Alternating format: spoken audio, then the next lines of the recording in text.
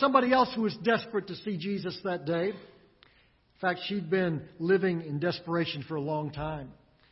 We pick up her story in verse 24. A large crowd followed and pressed around him, and a woman who was there who had been subject to bleeding for 12 years. She had suffered a great deal under the care of many doctors and had spent all she had, yet instead of getting better, she grew worse. For 12 years, this woman suffered. We're not told the intricacies of her disease, but we don't need to know. Her desperation is clear. She had sought the very best medical help of her day, and nobody had been able to help her. In fact, not only did they not help her, they made it worse. And her despair was twofold. For one thing, if her disease was not cured, she knew that one day she would die. She literally was watching her life ebb away every moment. No one could offer her the least bit of help. She was dying and nobody could stop it. And as bad as that was, there was more. The type of disease she suffered would have made her to be considered unclean in her day. Even the lepers, those who would have to call out as they would walk through town, unclean, unclean, so that nobody would get close to them, even they, by law, would be forbidden to be around this woman. She was dying, and she was dying alone. But not today. On this particular day, she didn't care about all the social convictions. She didn't care if people tried to push her away. She was going to do whatever it took, anything, to get to Jesus. Verse 27, when she heard about Jesus, she came up behind him in the crowd and touched his cloak, because she thought, if I just touch his clothes, I will be healed. Would you be that desperate to get to Jesus? How desperate were you this morning to come here, to gather together with other believers to worship the Savior? Were you willing to defy all the different social ideas, willing to face possible embarrassment? Were you willing to make your way, no matter what the cost, to be here this morning to worship the Savior? Just how desperate are we for Jesus? Desperation is typically a function of need. Actually, desperation is a function of perceived need. You can have a desperate need and not realize it. Like the proverbial frog in the kettle that's swimming around in the water, and the water gets a little bit warmer and it gets nice and comfortable. Swims around some more and the water gets a little warmer and a little warmer, and it just swims around thinking how wonderful it feels until the water boils and he becomes someone's boiled frog leg dinner. It's bad enough when you have a negative need, something you need to get out of your life. It's even more dangerous and sometimes far less obvious when you have a positive need, when you desperately need something in your life, but you don't realize it. Some things are pretty easy to realize. Our thirst increases as we need more water. Our hunger increases as we need more food. But sometimes it's not quite so obvious. For example, thousands of people each year go to their doctor or to the emergency room with a range of symptoms like overall weakness, or sometimes there's heart palpitations. And they are discovered to be deficient in a key electrolyte, potassium. We don't have a little sign that pops up in our life that says, hey, you need to go eat a banana. You're a little low on potassium. We don't know that. We don't recognize that need is there. And most of those folks, when they come in and they go through the testing and they find out that that's what's causing all the symptoms that they're facing, they respond almost exactly the same way. When they're told they're low in potassium, they say, well, I had no idea. They went to the emergency room because their symptoms were severe enough they had to figure out what was going on. What will it take for us to realize just how much we need Jesus?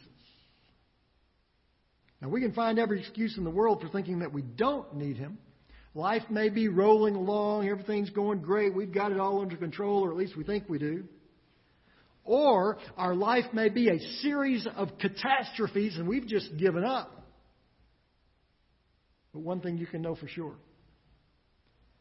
There is never a time in your life that you will not desperately need Jesus.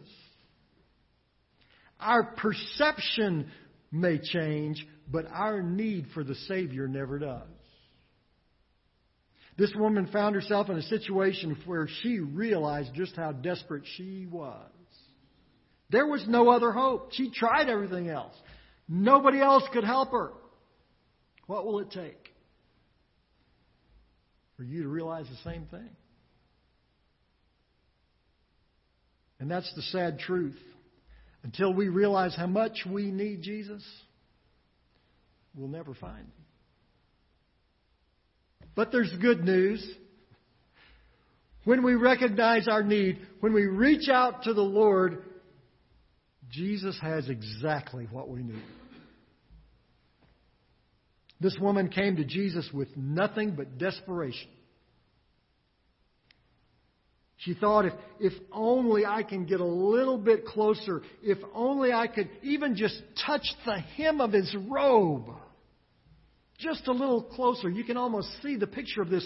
If you've ever seen a photograph or a video of the streets in the Middle Eastern area of the world, you know how their streets are very windy and often very thin. Well, that's probably what this was like. Folks were crowded together. They were all working as hard as they could to get to the home of Jairus. Everybody wanted a good spot so they could see what was going to happen. So everybody's elbowing. And in the middle of all of that chaos, there's this one little woman working as hard as she can with whatever energy she can muster, working her way just to reach out and touch Jesus' robe. And then it happened. Verse 29, immediately her bleeding stopped. And she felt in her body that she was freed from her suffering. What no one else could do after all of the testing, after all of the treatments, after all of the things that she'd done, after no one could accomplish anything for her, Jesus heals her immediately. This woman who had suffered for 12 years suddenly, instantly, was suffering no more. But the miracle wasn't over. Verse 30, at once Jesus realized that power had gone out from Him. And He turned around in the crowd and asked, "Who touched my clothes?" "You see the people crowding against you," His disciple answered, "and yet you can ask, 'Who touched me?'" But Jesus kept looking around to see who had done it. The disciples didn't know it. The crowd didn't know it. But Jesus did. He knew the miracle that had taken place. Now, how did Jesus know that? We don't really know. But immediately He stops. And in the middle of this chaotic crowd, He asked what His disciples thought was a ridiculous question. He says, "Well, who touched me?" And the disciples almost laugh. He says, "Jesus, look at this crowd. We're all squished into this street. Everybody's touching everybody. What do you mean who touched you? Everybody touched you." But Jesus knew. He knew. But there was another person in this crowd that knew. Verse 33, then the woman, knowing what had happened to her, came and fell at His feet, and trembling with fear, told Him the whole truth. He said to her, "Daughter, your faith has healed you. Go in peace and be freed from your suffering." Jesus' words were simple, direct, and powerful. He calls her daughter. Nowhere else in the Scripture does he address a woman with that term. Think about that a minute. This woman who nobody wanted to be around. This woman who everybody shunned. This woman who by law wasn't even supposed to be in the crowd that day. He calls her daughter. What an extraordinary term of gentleness and calm. And Jesus has exactly the power that she needed. Just as she'd hoped. Her faith had allowed her to receive His healing power. Her disease, which had barred her from entering the grounds of the temple to worship the Savior, now she fell at the Savior's feet. Jesus tells her to go in peace. That was more than just a blessing. They were words of assurance for the days ahead. She was free. Free from this sickness, but free from so much more. She now had that peace that only Jesus provides. I needed the thing that goes on the end of the wire that you plug into your TV to connect your antenna. Except I didn't know what that was called.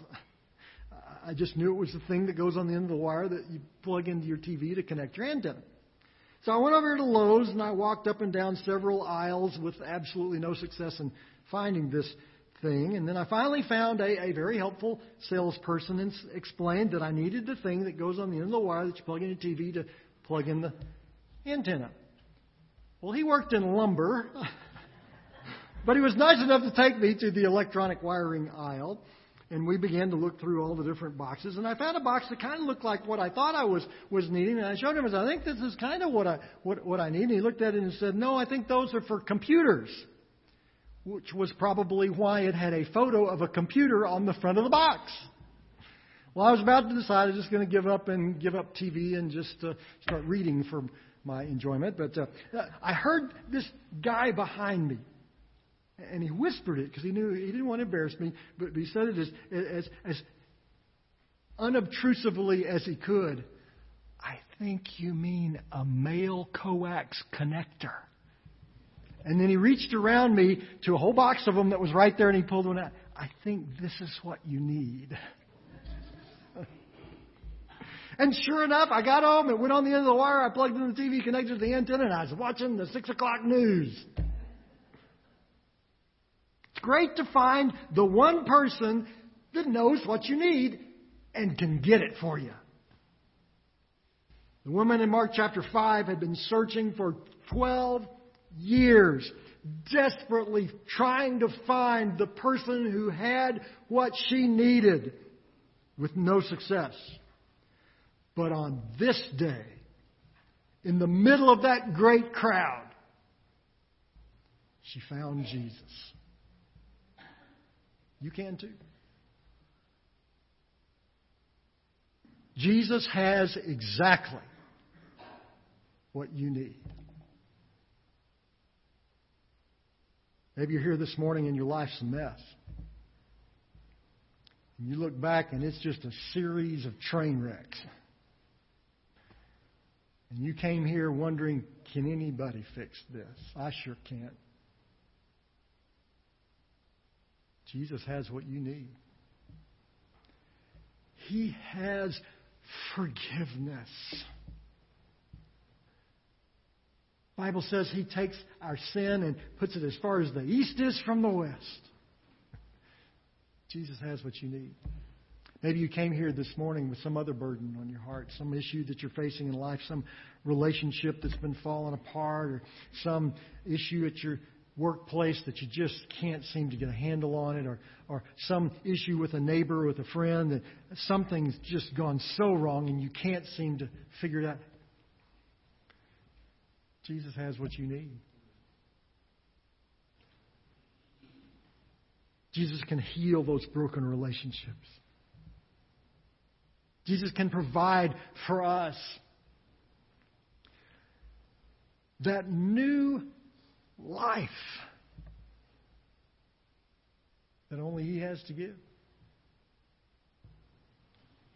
Maybe you came here this morning burdened by a nagging question. What happens to me when I die? Maybe this morning you are confronted with your own mortality. And you're recognizing, I don't really know what's next. Jesus has what you need. He alone gives to us eternity, eternal life, life with Him forever. Jesus has what you need. The question is, are you desperate enough to reach out to Him?